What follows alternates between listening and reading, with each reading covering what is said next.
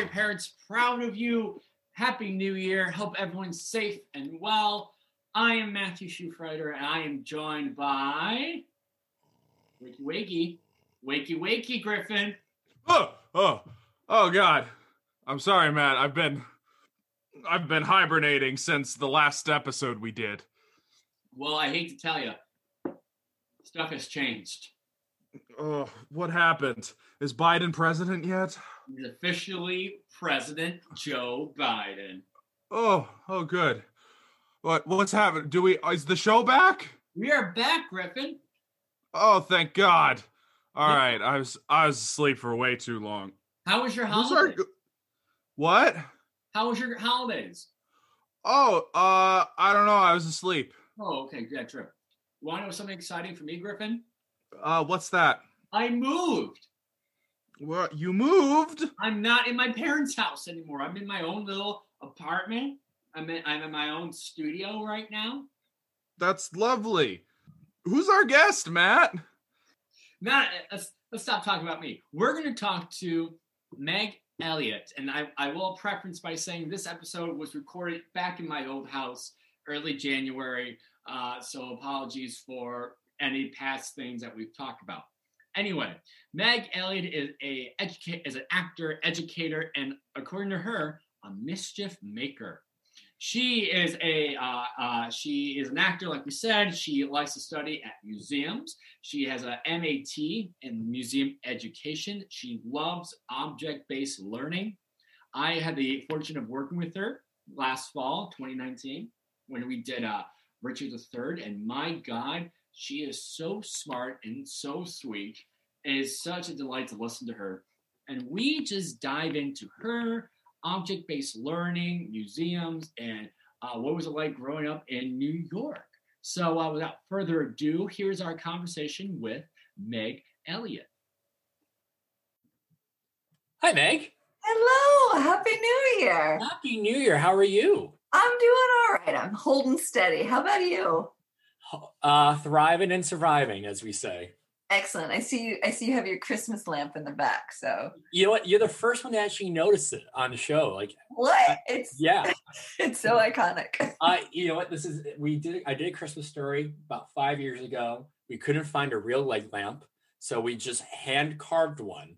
And then everyone at the company was like, "We don't need this anymore." And I was like, "I'll gladly take it."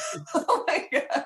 That's perfect. Right. I usually like to keep it like right close to me, like in like meetings and stuff. If I'm in like during classes or rehearsals, I just keep it right there, see if anyone notices it. But you're the first, which says a lot. Is it also like a security lamp? You know, you just can hold it if you need it. Yeah. If during my darkest hours, if I just need something to look at, yeah. So it's funny. I when I had Jonathan Barry on a couple weeks ago, I told him I've been doing the Zoom podcast for about a couple months now. And I usually ask people up front, how are you? How's quarantine land? But it always just feels like at this point, we're recording this in January. We've been doing this for about 10 months now. And it's like, what have you learned is kind of how I want to now rephrase my question. Like, what have you learned about yourself? What have you during this time, you know? Wow. That's such a big question. I mean, there's sort of like, what have I learned about myself and as a human being in the world and how I relate to other people? And, you know, that is I realized that there's, there's so much suffering going on right now and so many people that are in such hard circumstances, and I'm really lucky. Like, I still have my day job. I can work remotely. I've got enough to eat. I've got a warm room. Like, you know, I'm frustrated. Like on a smaller, more personal level. There was a big period of time where I was like, I don't know if I'm going to be able to be an actor anymore when this is all over. I don't know what the landscape of theater is going to look like, or if there's going to be a place for me in that. Turns out projects have started trickling in, so that's cool. But I also think like the Black Lives Matter movement and things that I've always cared about, it's just been a really strong push for me to shut up and listen and learn and do what I can Right. on a personal level, which is really important to me. You know, my resolution and now my new message in life is trying to let my head outrace my heart, because I feel like this whole year, whether it's personal or just around the world, I'm letting my emotions take control of a topic or the problem without thinking straight and actually having clever, straight, real thoughts. So, you know, like this pandemic, for example, as a germaphobe, I'm freaking out and all over the place. And even like in last February, when this was all happening, no one else was talking about it. I'm like, guys, we should be hunkering down. And then everything's getting shut down left and right. Shows I was in were getting canceled or postponed. And I just wasn't thinking straight until I had to just sort of lock myself down in my room for about 2 days to figure out, like, okay, what are the given circumstances and what are you going to do? So now, like, going forward, I can't let every emotion that I have overtake everything. So it's going to be a challenge once again, as a germaphobe or as a neurotic person, which I am. But I rather now know this ahead of time, if that makes sense. Yeah. And I think there's a question of, like, how do we rise to the occasion? How do we be the best that we can, like the most patient, most creative, kindest, most, I don't know, diligent, gritty survivalist we can be. Mm-hmm. And at the same time also recognize, hey, you know what? Maybe today's not the day to go to the grocery store. Maybe you're maxed out, figure. And I realize in and of itself, that is a luxury. Not everybody has that luxury. Right. It's funny. It's also, I don't know how you feel, but it took me a long time, even into this pandemic, like maybe a month or two, to finally say to myself, you could just stay home and like read a book or listen to a podcast or take a nap. It took, for a long time, I was just trying to, I was calling up the walls, trying to figure out what to do with myself. I don't have a rehearsal or classes was online, and I was driving up mad. I mean, have you ever felt, did it take you a while to realize maybe I just could relax? For me, what happened was a really strange thing where, here's the long version. So I have a really dear friend of mine is a geneticist, and so she's really connected to the scientific community. And her husband works in computer security. And I think it was in January, like late in January, I text and talk to this friend all the time. But she sent me this text, and she said, "Hey, are you aware of this coronavirus thing that's happening in China?" I'm like, "Yeah, it's on my radar." And she's like, "I don't mean to freak you out, but it's going to be bad." And then she said, "I want you to go to the grocery store and buy at least 2 weeks worth of non-perishable food." And this is when I knew she was really serious. And she's like, "And if you don't have the money, I will send you the money." And that's the moment I went, oh. So I was watching everything for, until things closed down in March, like every day obsessively, I was checking the news and tracking it. And I went into work and I'm like, "Hey guys, this is going to be bad." And everyone's like, "Oh, it's going to be, we'll pay attention." Right. So when things finally shut down, I kind of crashed because I'd been so vigilant so long, just waiting for everybody else to acknowledge what was happening. So I got really tired. Like I was exhausted. So I didn't have a lot of energy to do stuff for a while. And I think it was grief. I think it was a kind of grief that was happening. Because I feel like, I don't know, and any given day, like 20 to 50% of our bandwidth is taken up with what's happening in the world. Are the people I love going to be okay? Right. All those kinds of things. So sometimes that fuels me, and that discomfort with that makes me active and do things, and other days it just wipes me out. Right. Even you still have, like, my parents, for example, leading up to March, we're in the denial phase. Like, what is this? Even like my teacher, I was telling my teacher about this, and he was like, "Just wash your hands. We'll be fine." Yeah. And I don't know where you are. Are you in like the acceptance phase of like, this is just the new normal that we're in right now? I guess like I think in some ways I'm like, okay, like every day doesn't like you know, my headspace is like, oh, here's what I do, and here's the new routine. So, but there's another part of me that like is like, we're just in the middle of the mountain right now. We're almost through the middle of it, and soon there's going to be daylight. That vaccine is coming, Right. but we got a ways to go before we get there. Right. I don't know. You probably read the Tribune. There was this article written about the state of fear when it all comes back, which I didn't take a look at it. A friend shared it with me, and they were telling how upset they were just based on the writing of, you know, the actors are going to look tired. They're going to look unprepared. It's not going to be the same. And that was just the biggest, like, well, biggest question mark of why do you think that? Well, because we were in a year-long pandemic, and of course, tensions were high, emotions were all over the place. So of course, maybe things are going to be perfect. That can't be the actor's fault. I don't know. This person's just sitting in their room, just writing their opinion. I don't know if you read this article or not. Is it the Chris Jones piece? It's the Chris Jones piece. Yeah. So, I mean, I read it and I sort of thought of it. How do I put this? Like, I absolutely understand why people had an emotional reaction to that, because we're like, we are hanging on for dear life, you know, in the theater world, and we want to go back. We're dying to go back. So I feel like that, like in some ways it definitely feels like an insult, but I also feel like, I mean, I'm rehearsing a show right now, and at first I'm like, oh, am I going to even be able to remember lines? Not because I've lost any skill, but because my focus is so distracted, you know? So I think they are sort of questions that non-theater people are asking of the performing arts. And I do think it ended on a positive note, but I also totally get why people are frustrated and upset with it. Right.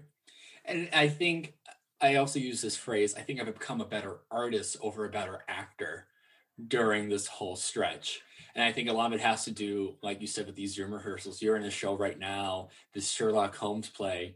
How's that going? I mean, I've been in a few Zoom plays myself, and I've had mixed emotions about recording and rehearsing in my bedroom. How's that been for you? Yeah, so the rehearsal process has been really interesting because it's all an experiment. And I think ultimately what we are going to do is shoot the play on a stage, but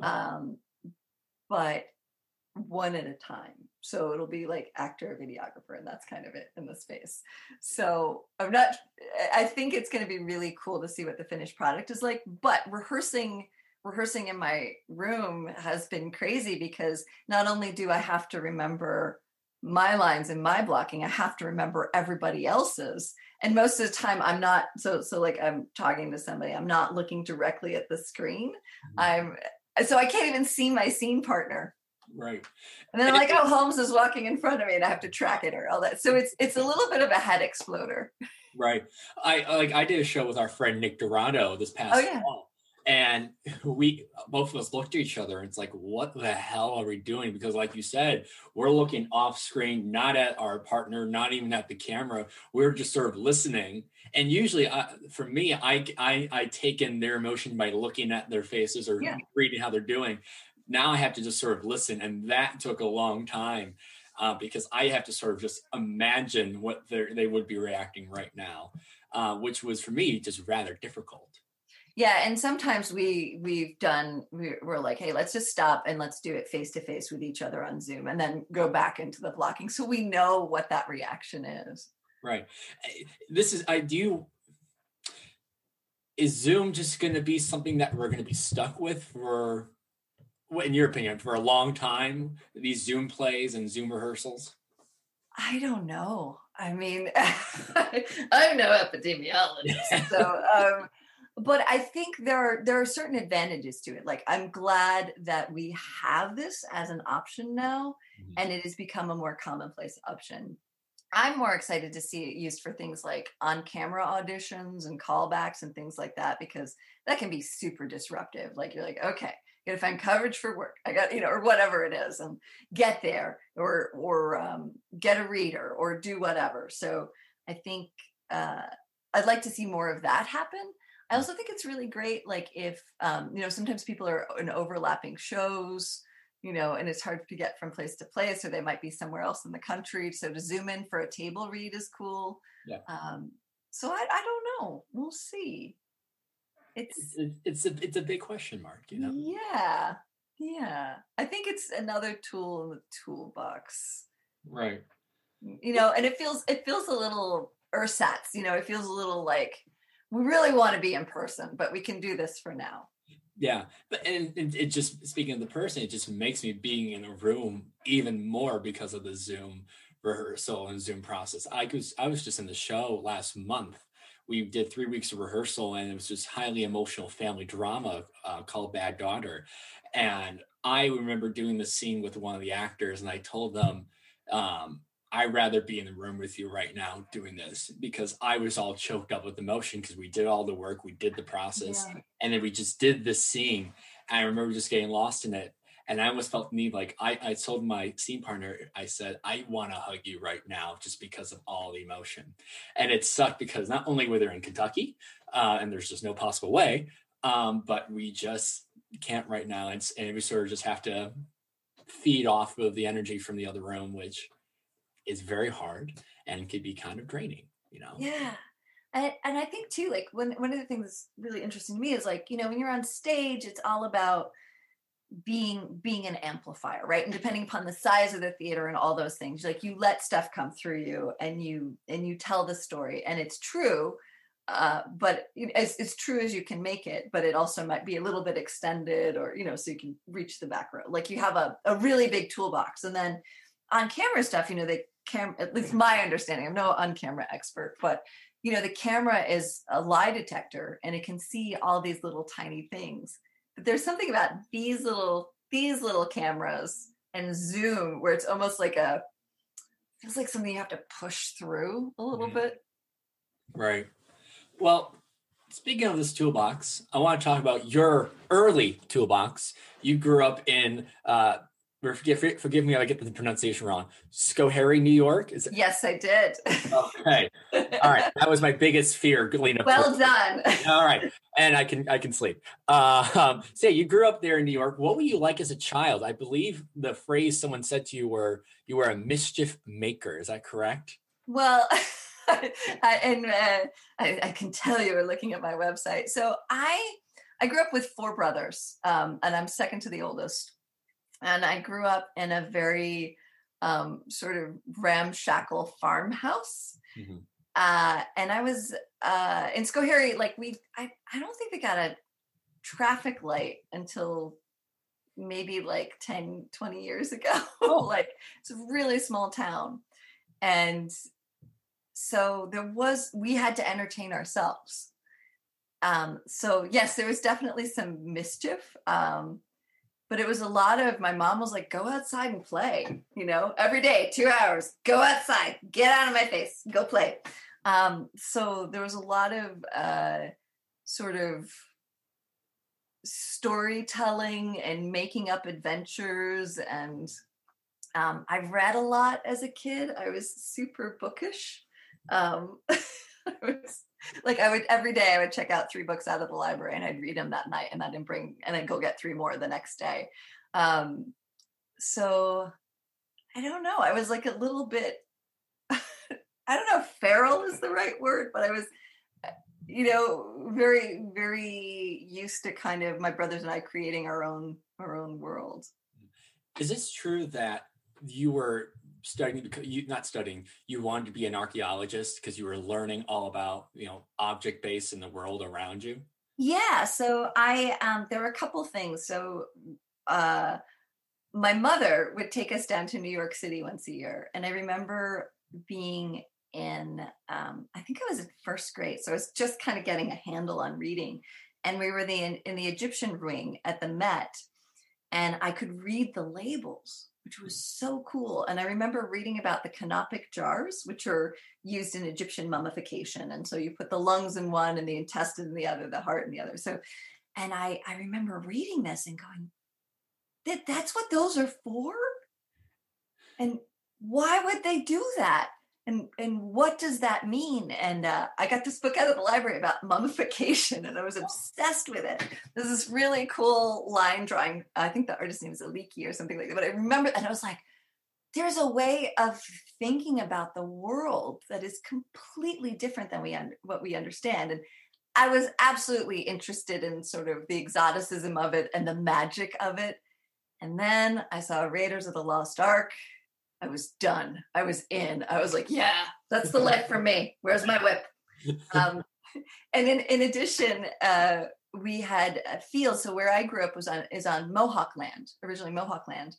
And we had this field that we would lease to a neighbor who was a farmer.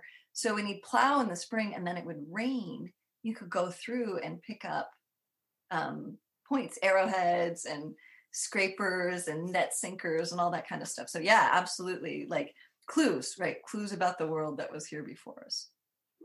It's same. I love that, because same with me. I was big Indiana Jones, Raiders fan, and when I was watching the movies and the show, I was like, "This is what I want to do. I want to go around the world and solve mysteries and fight bad guys." My dad's like, "That's just a character, right? They don't really do that."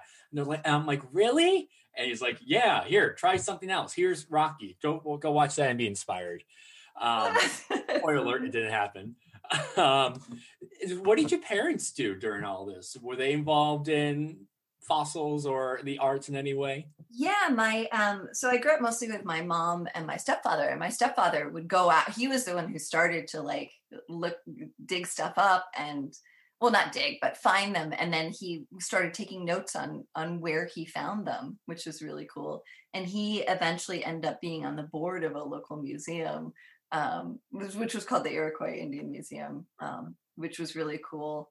And then my mom was just always just very encouraging. Like, she knew I really liked museums, and I think it's again that sort of storytelling and a connection to the past. So they were generally really supportive. And when I applied to college, actually, I was undecided between English and archaeology. And in my first archaeology class, I asked a question, and the professor looks at me and goes, "You're an anthropologist, aren't you?" And I was like, "What is that?" And I ended up double majoring in anthropology. So. One question can lead to a whole discovery, Well, and I was like, whatever. And then a couple of years later, I was like, oh, he was right. Did you tell that professor? You were right, by the way. No, I didn't. Oh, they probably knew it. Let's be honest. So then what do you think the acting bug even come from? Because like you said, you went to college and you double majored at George Washington University. Where did you got the bug? Yeah, so actually for undergrad I went to Cornell, but I went to grad school at GW for museum stuff. So I know my bio is probably kind of confusing. Found other places. Yeah, but the acting bug I've always had. Always. And like Halloween was my favorite holiday. In third grade, our elementary school choir did a little play, and it was about putting on a play. And I'm like, and there was one, maybe 5 speaking roles, and one of them was the director of this little play. And I was like, yeah, I'm going to do that. So it's always been there. And funnily enough, I didn't find out until I was in junior high that my mother had wanted to be an actress. And she met my father when she was in school for food science, but she got cast as the lead in a play that one of the English professors was directing. And this English professor, she called in her son to help hang the lights for the show. And that's how my mom and dad met. So I'm like, oh, it's genetic. Right. Runs in the family, right? But always had it. Yeah, it's funny in my research about you, the world of theater and the world of archaeology and just history in general, it all makes sense because, you said some of the biggest influencers in your life were Jim Henson or Queen Elizabeth or David Bowie, and just listening to you, it all just sort of makes sense at this point. And because like I would agree, archaeology and maybe just English or theater in general can have a great mix. There's a history, there's a backstory, and at times there is like an emotional connection with a historical event or person, which can sort of connect to the work that you can be doing. I think it's so interesting. Yeah. So then what made you want to go to Chicago? I know you went to DePaul. That's where you got your master's. Mm-hmm. Did you have any ties to Chicago? No, I'd been to Chicago once I saw the Greyhound bus station. I'd never been. And I was working at a museum. I was working for Cornell's Art Museum. And I was really loving it. And at the same time, I got involved with a theater company that had started in Ithaca. And this slow thing started to happen where I had one summer where I was working at the museum, which the work I loved and really, really enjoyed. And I was in the company I was in, we were running some shows and repertoire over the summer. And I was in 2 of them and I was costuming a 3rd. So I would get up early to sew and make alterations, and I'd go to rehearsal for one. I get a little break. Like, they took really good care of me, but they also knew I was busting my butt. And then I go to the other rehearsal, and I realized I was exhausted, but I was so happy. And at the same time, I was talking to a lot of visual artists, like people who were earning their living through their art at the museum. We'd have artists come and speak and, do installations and all this kind of stuff. And there was just this sort of, it took a long time. It took a really long time for me to say, well, what would happen if I took my art seriously, if I really committed to it? Like, how is it that these people get to do this full time? Like, I'm like, well, they've got training and they've given themselves permission. So eventually I talked to Dave Dannenfelser, who was the artistic director of the Icarus Theater Ensemble. And I said, hey, I want to talk to you about grad school. And he gave me this grin and he's like, I've been waiting for you to ask. I was like, oh. But I asked him what good programs were and he recommended DePaul. And I applied and lucked out and got in. So that's how I ended up in Chicago. Long story. You're right. How did your parents feel? Were they supportive about the decision? They were. It was really funny. So my mother, when I told her, like, because I sat on the decision for a while, like I was like, oh. When I told her, because I'd also been maybe like thinking about maybe buying a house, and really committing to being in Ithaca and settling there. And I was like, Mom, I think I need to go to grad school for theater. And she said, I think it would be better for you than buying a house. That's awesome. And my stepfather is very supportive. My dad was really funny because I told him and he goes, why don't you just go to New York City and, audition to be in commercials and stuff. And I was like, at the time, and I think I was a little bit wrong. I was like, I don't really think I'm a commercial type. And I said, also, I need to train. Like, I need to train to be the best that I can be at my craft. And he stops and he thinks and goes, oh, like Daniel Day-Lewis. Yeah. Yes. Yes. If that is how you can understand what I want to, yes. Like, I can dream, I can aspire. So they were supportive. Yeah. And to be fair, Daniel Day-Lewis is kind of his own archaeologist when you think about his own. Oh my God, he's an archaeologist of the soul for sure. What did you take away from your time at DePaul and in the master's program? It was a really interesting time for me because a lot of the people there had done theater in undergrad and I hadn't. I mean, I'd sort of done it for fun on the side. So there was a lot that was new to me. My mother also died my first year when I was there. Mm-hmm. So I can't really untangle the experience of the program from that, It was sort of both the best place and the worst place to be going through something like that. My classmates and my instructors were amazing and supportive, and so that was really good. I think I learned to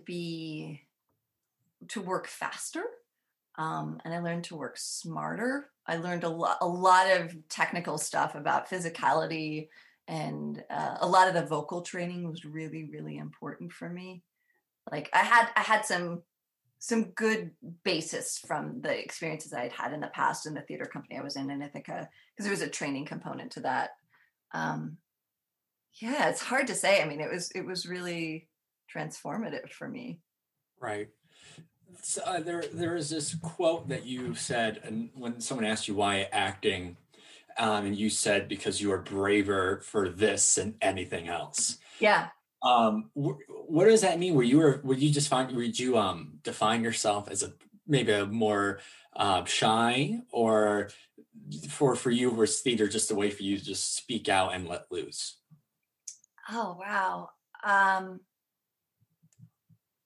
I think, yeah, theater definitely gives me permission to do a lot of things I wouldn't normally do. You know, you want to be all Luke Skywalker about it, you know, kind of connect to your dark side, right? But it's also like a show might ask things of me that I am afraid to do, but my character is not afraid to do. Like, I am not particularly fond of heights. They are not my favorite thing.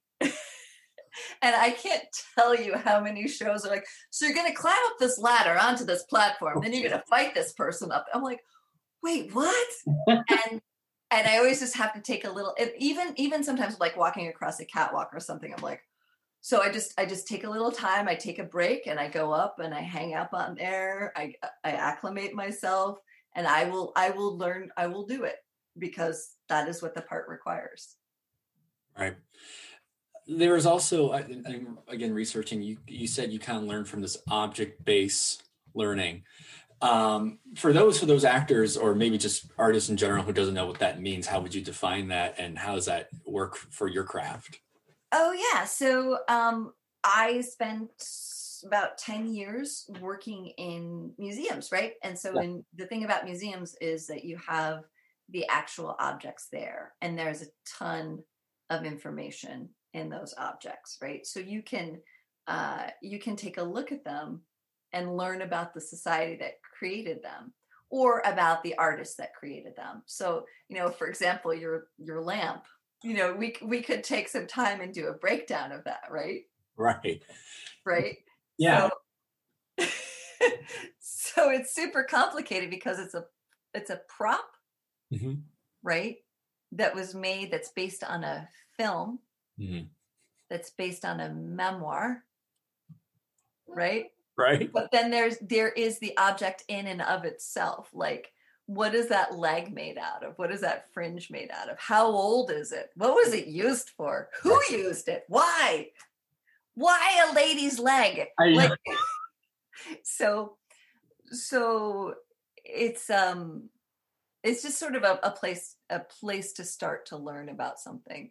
And it's really cool too. Like, you can you can look at a Neolithic pot and see the thumbprint of the potter who made it, right, thousands of years ago. You know, there's something, I don't know. I think about that,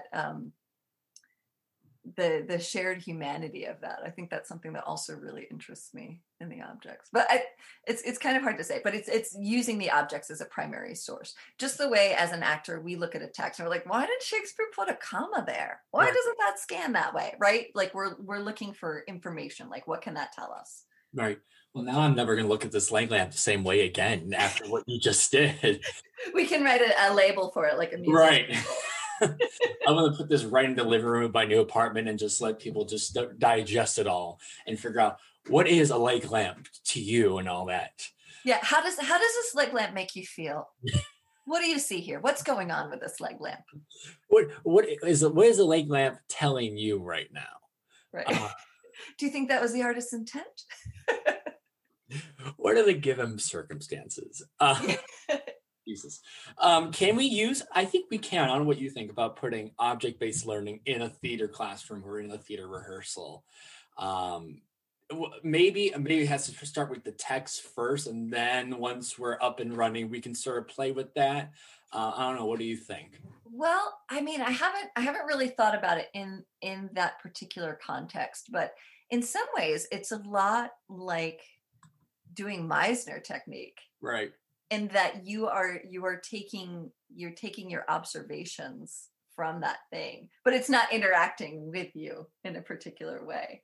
But definitely, when there are objects, like there's some shows where you have a prop or there's a MacGuffin in the plot, it's that like an object can become really, really important. Or if you have a walking stick, or in grad school, I was doing a production of Dancing at Lunasa, and I was playing Maggie, and I had to bake Irish soda bread on stage, right? So that set is my kitchen, and this is a thing that I've made hundreds and hundreds and hundreds of times. So that whole kitchen was my prop, and I had to know where everything was, and I became very attached to it. Like there'd be a scene where I couldn't look somebody in the eye, and there's a scratch on the tabletop, and I think about that scratch and how it got there. Like there's ways that we world build as actors, and I think object-based learning can be really helpful for that. I mean, in and of itself, it's kind of a particular thing, but I think there are definitely lessons there, and certainly the lessons of asking why and close observation are something that we use all the time as actors. Right. I mean, like when we met last fall, we did Richard III, but our Richard III was set in a 1930s brothel with bats and swords, and we had who was the character? Remind me, who was the character who had the bat the whole time? Do you remember? Oh, that was Alma. Was it Ratcliffe? Ratcliffe, yeah. Ratcliffe. Like she had the bat the entire time, and how did you, if we really went into full detail, obviously she's not here, she can't explain, but like how many times when she had to use that bat and kill someone, is the blood staying or the scratches there and all that, right. How would they feel? That's interesting. Yeah, I kind of want to use the object-based learning, not as a main tool, but as a side of different way of, looking into something. Yeah, or like for that show, for me, like the cigarettes were a super big deal. Right. They were very key to what I could do when I couldn't say something or I felt powerless. Like I was like, oh my God, I'm going to smoke this cigarette. So I'm back to you for theater wise, you said you kind of like older stories or stories that are unexpected and that can be told in satisfying ways. That kind of goes back to the archaeology. For you, what is an example of like good stories, maybe even older stories, and maybe stories we never heard of before that trigger you and want to make you that makes you want to dive into that work? Yeah, I mean, I don't know if it's necessary. I would say there's stories that have really good bones, right? So those are the stories that last for a really long time. And then there are other stories that seem like they've always been there and the author has just unearthed them. Like I feel like A Christmas Carol is one of those stories where you're just like, oh, that's always been around. It just needed to be told. Or I think The Legend of Sleepy Hollow is another one of those, right? Like, and those kinds of stories, they work on this sort of visceral, the hair stands up on the back of your neck kind of way, but they also work as social commentary, and the craft on them is really beautiful. Sorry, ask me your question again. I think I lost the thread. No, me too. I lost my question too. No, I got lost in your answer. You're totally fine. So you like older, you said you like stories that's satisfying to you. Good bones and stories that haven't been told enough. Yeah. Like what stories like that do you think really inspire you or really want to make you do that kind of work? Yeah. Oh, that's so hard. Like, well, for example, like right now, this production of Baskerville that I'm in is like Sherlock Holmes is one of those great iconic characters, actually, who I've always wanted to play, right? Because I'm like, somebody asked me in grad school, what's on your bucket list? And I was like, Sherlock Holmes. Sherlock Holmes. Oh, Say. Thank you. Thank you. So in this production, I'm playing Watson, who also wants to be Sherlock Holmes. So it right. Totally So you can relate. but Brianna Arzell is playing Holmes. So our Holmes is a Black man.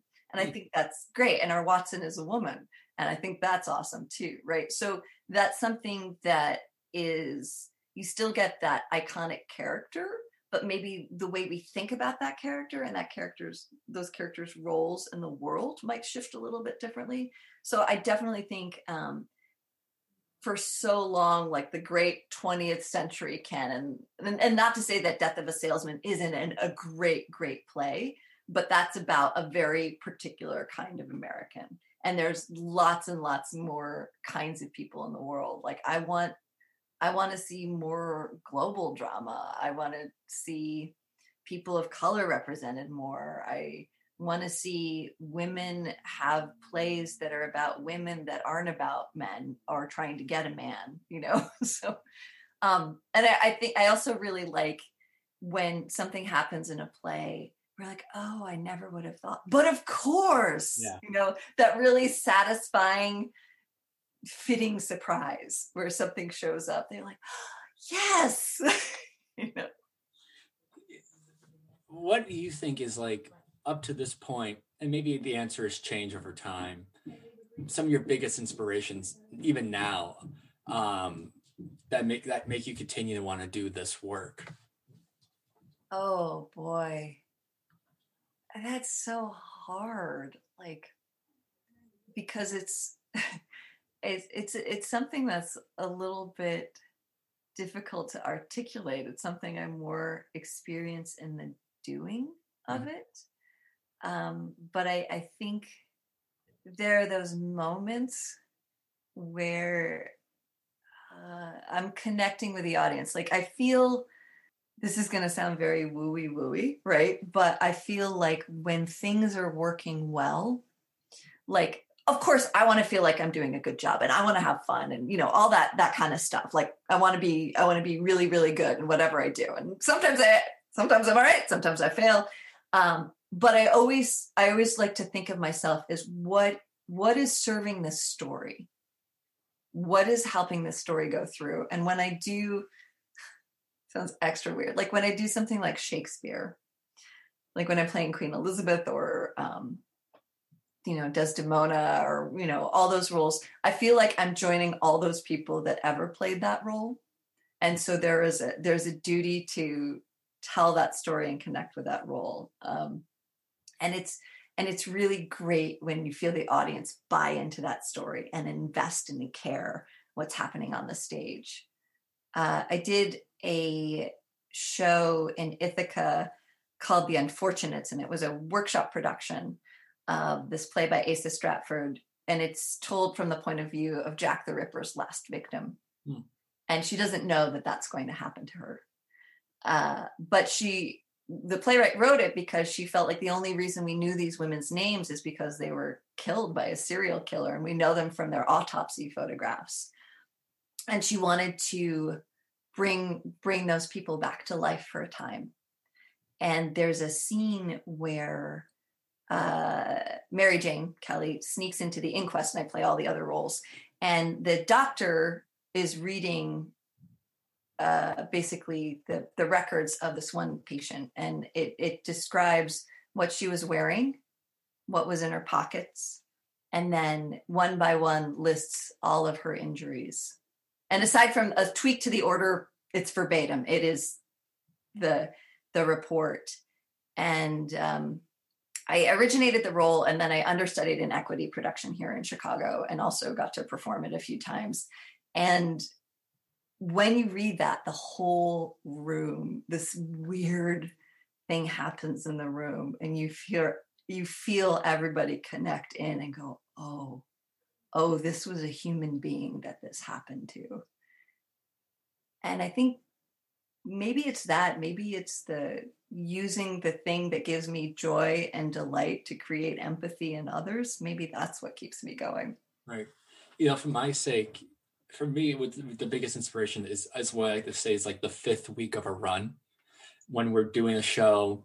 Like bring back Richard III, for example. I was ensemble character actor with 5 different parts, and I played a bartender who's on stage for majority and doesn't talk, or he's wiping down the bar. But can you also have some pretty hardcore understudy duties? I don't want to bring that up because that's inclusive itself. But by the 5th week of a run, tech weekend in the first week, we're just exhausted by that Sunday matinee. Yeah. We're running on fumes because we've been doing this show maybe 8 times in a week and we're exhausted. And then, by 2 through 3, 4, and we're now getting into it. It's through our bodies. But the 5th week for me is always interesting just because at that point, it's either closing weekend or you got like another 2 weeks left of the run. And you're just sort of running like, all right, well, I can do whatever the hell I want. And that's not to say that's what I do now every now and then, but that's what I thought when I got out of school or just starting theater in college. It's like, all right, screw it. I can just add a line or add a character choice here and there. But then when I watch like a lead actor, for example, doing this killer monologue or doing this scene with 2 actors and they're just ripping their heads off for getting into each other, and it hasn't changed, or maybe it's changed, but it's grew even more. That's the biggest inspiration for me. It's like, oh, they didn't, even up to this point, there's still something there that they can connect to. And no matter how many times they've been doing that role, Larry, I'm blanking on his last name, who's been playing Scrooge. Larry Ando, yeah. He's been playing that role for, I think, a decade now. For him to still somehow come back to it and still feel things and connect to it, and it never gets old. That is what I think is so cool. That I just tend to just say to myself, stop whatever you're doing, just watch that. Yeah. So the idea of digging in and finding more sustenance there versus being like, oh, I'm bored, I'm gonna change it up, right? Like, yeah, that's hard. Like that takes some discipline for sure. It took a long time because before Richard III, I did a play called The Front Page, and we did that for 7 weeks. Oh, that's a long run. Yeah. So by week 4 and 5, you can easily get inspired by another actor and see the choices they're making. And it's like, oh, that sounds fun. I want to do that instead. And then you realize, well, then you're missing something, because then you do the end of the show and you're like, well, that didn't feel right. No matter how much fun I did that new bit, and that probably, and you may think that bit worked for you and the other actor, but then you realize, well, maybe the audience didn't find it anything rewarding at all, Yeah, and it's sometimes hard to know because you don't want things to be calcified. You want them still to be alive. And some of my favorite moments are where something has gone wrong, and then everybody just went, "Oh, okay." Like I was the last show I did before things shut down was Noises Off, and those poor doors got so abused. Like one of them actually broke during a show. Yeah. And we had to fix it mid-show, like in character, like great though. Yeah. Or like, and knowing your character so well and knowing how your character is going to deal with a particular issue and not break the world of the play. Like that was also really fun. So like those things are sort of happy accidents. And as long as it's not a true accident and nobody gets hurt, right, those can they give you some adrenaline and they're like, oh, we got this, bring it on. That's cool. That's great. Well, we have some time, and I think it's time we played this wonderful game called Time for Two. No right, no wrong answers. Just curious to see your opinion. Are you ready? Yeah, sure. You'll be great. I hope so. 3, 2, 1, go. Are you afraid of Virginia Woolf? No. Besides this podcast, what podcast do you recommend? I don't really listen to podcasts. Have you ever had Mom Spaghetti? Like my own mother's spaghetti? Yeah, sure. Yeah, it came out of a jar. Oh, great. She's a great cook, but Italian was not her thing. Love you, Mom. Worst job you've ever had? Oh, my last gig. Was I doing this when we did the show together? I set people up for STD testing. Oh, no, I don't think you ever did. Yeah. Oh, great. What fashion trend should be brought back? Oh. The first thing that popped in my head was pantaloons, so I'm going to go with that. Yes. Do you wash your hands after going to the bathroom every time? Oh no. If I'm home alone and I know everything was okay, and my theory now is that my hands are so dry and chapped from all the hand sanitizer and everything. I would say 99% of the time I do, but. I know that's a gross answer. Ted Danson, your thoughts? I'm being honest. Oh, great. Ted Danson, you like him? Sure, not enough to eat a whole one, but okay, great. No, he's fine. Okay. Does Miss Piggy love Kermit? Yes. Stairs or elevators? Stairs. Favorite ABBA song? Oh, SOS. Nice. Are you a listener or a talker? I would like to be a listener, but I would say, given this interview, I'm a talker. All right. Last one. If you moved to Sesame Street, who would you want as your neighbor? Grover. Yeah. That's a good one to end it on. Go back to your inner childhood, you know? Well, Meg, before we go, my last question for you is are your parents proud of you? Yes. Yes, I would agree. Thanks. I would agree. Well, Meg, I can't thank you enough for coming on. This was always so much fun. And I just want to quickly just say, you know, watching you and learning from you, even just, you know, sometimes when during rehearsals for Richard III and when we're talking, sometimes I wouldn't have a follow-up comment or joke because I was too busy listening to the intelligence coming from you. So I'm just like, oh my God, so you're wonderful. And I can't thank you enough for coming on here. So much. Well, thank you so much for having me. It's a real pleasure. Be safe and be well. And I hope this was useful and thank you for doing this. Well, that was Meg Elliott. And if you heard from our conversation that she is currently in a show with Metropolis Performing Arts Center. They are doing a virtual production of Baskerville, our Sherlock Holmes mystery. The show opened on January 29th. It is now running until February 14th. The play's afoot, as they say. It's equal parts comedy and thriller with the world's most famous detective, Sherlock Holmes, and it's on the case. Tickets are on sale now. You go to metropolisarts.com for more details. Cool. Right. So we actually want to take some time to talk about, you know, in all seriousness, what has happened for our country the last couple of weeks. Well, you're going to have to fill me in. As you know, I've been asleep this whole time. Well, okay. Let's start with the big thing that's going to probably go down in history as one of the most monumental events in that our country has ever faced, which was the riot at Capitol Hill. Oh no, there was a riot. Tell me more. Well, January 6th was the day that they were supposed to certify Biden's electoral victory. And that was the same day that former President Donald J. Trump held a rally and pretty much told his the crowd to go storm the riot, storm at the Hill. And they did. People were dead, shot. A woman was shot and killed. Police officer, I believe, died as well. And I don't know about you, Griffin. In seriousness, I couldn't believe what I was watching.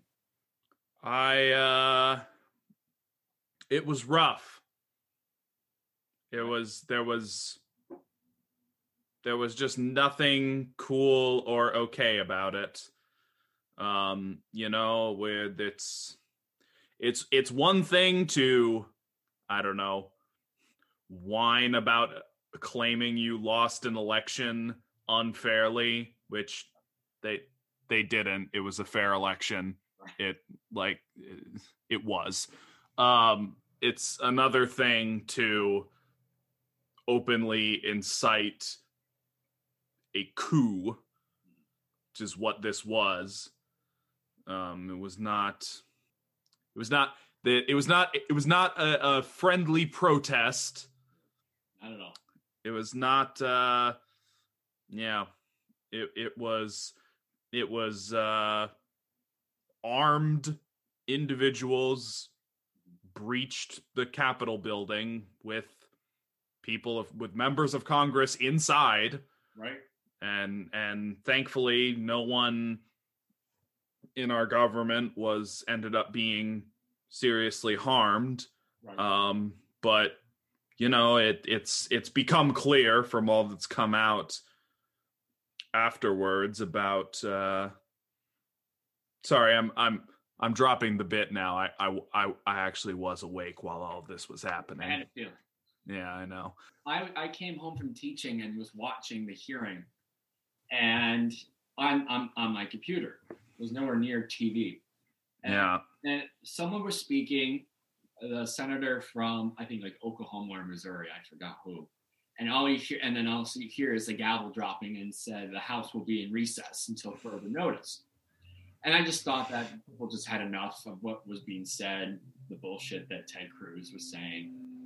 And so I was like, all right. And they cut to like, we will be back. And I was like, all right. So then I cut to like my main YouTube page and saw that NBC News was live with the attack at Capitol Hill. And I was like, what? Yeah.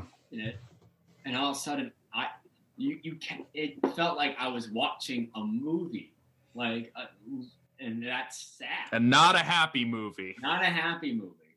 And probably from maybe 2:00 to 10:00, I didn't leave the TV. I just could not stop watching it. I mean, I can tell you.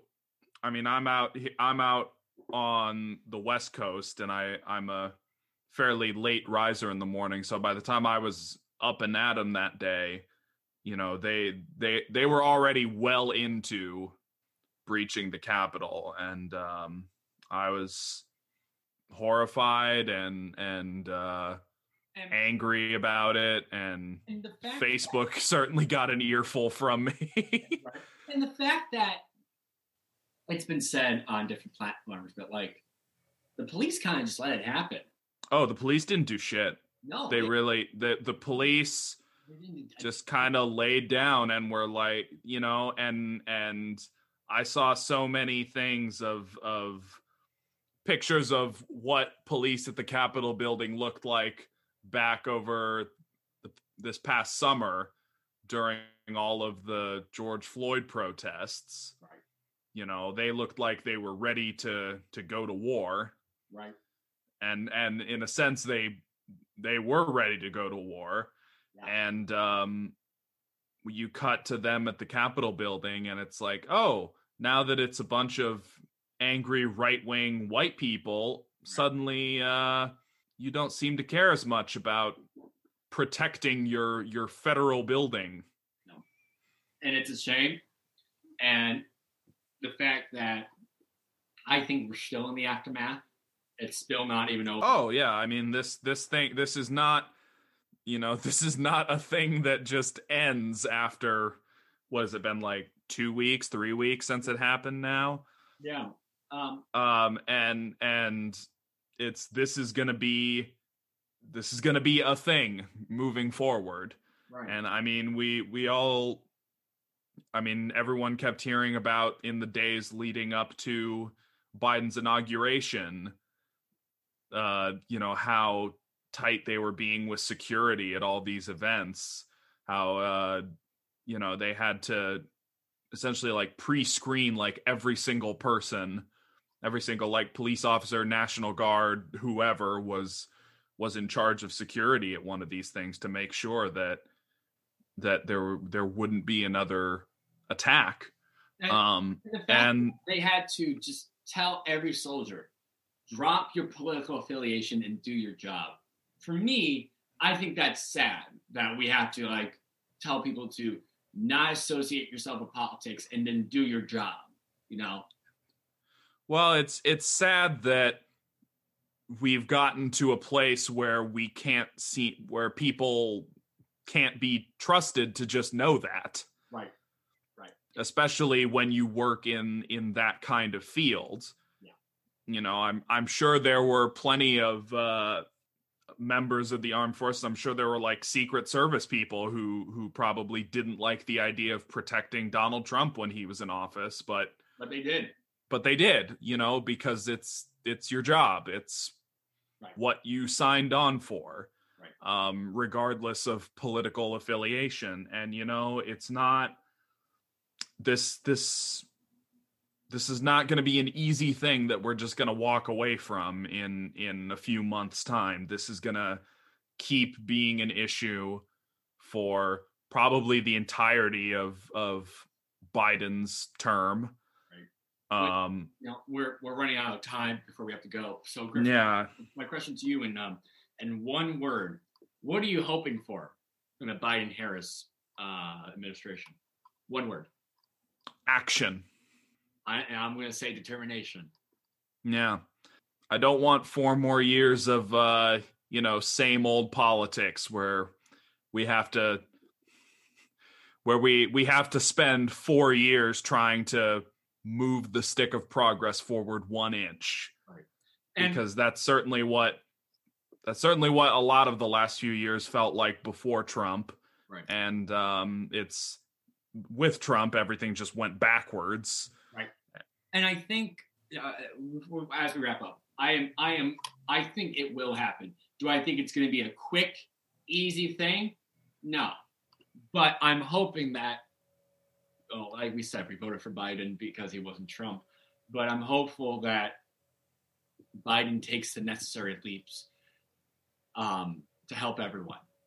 And I know it's not going to be easy, but by God, if anything, I would say Kamala Harris is the brain of the team, but Biden is the heart. And I'm hoping that both of them can come together and make progress. You know, I hope so. I have my own misgivings about this administration too, but you know, I'm gonna give them a chance to prove my skepticisms wrong. Right. You know, we're as of the time we're recording this, we're like 4 days into the Biden presidency, something like that. 2 to 3 days, I think. Yeah. So stay tuned. Yeah, stay tuned. You know, it's far too early for me to say how any of this is going to go. So we'll leave that there.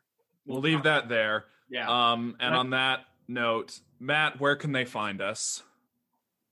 Well, if you like what we just talked about, you can email us at parentsproudpodcast@gmail.com. Oh, please. Oh, I need your emails. They feed my soul. That's great. And then you can find us on Facebook and on Instagram at Parents Proud Podcast.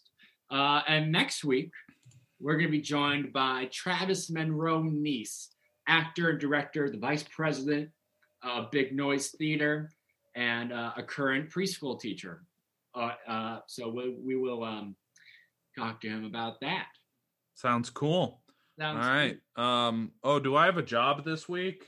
You're the new pillow man. You're the good pillow man. You know what? That's good. Usually I have to make one up for myself. I just gave you. You're hired, buddy. All right, I'm the Pillow Man. Isn't that a play? The Pillow Man? Yeah, I think it is. Pretty sure I read that in like Theater Foundations or something. We brought it back full circle. Yeah. Yeah. Go before you're ready. And on that note, folks, thank you so much for listening. That's Griffin McCorrigal. I'm Matthew Schubert. Stay safe, wear a mask, and we will talk to you next week. Bye, everybody.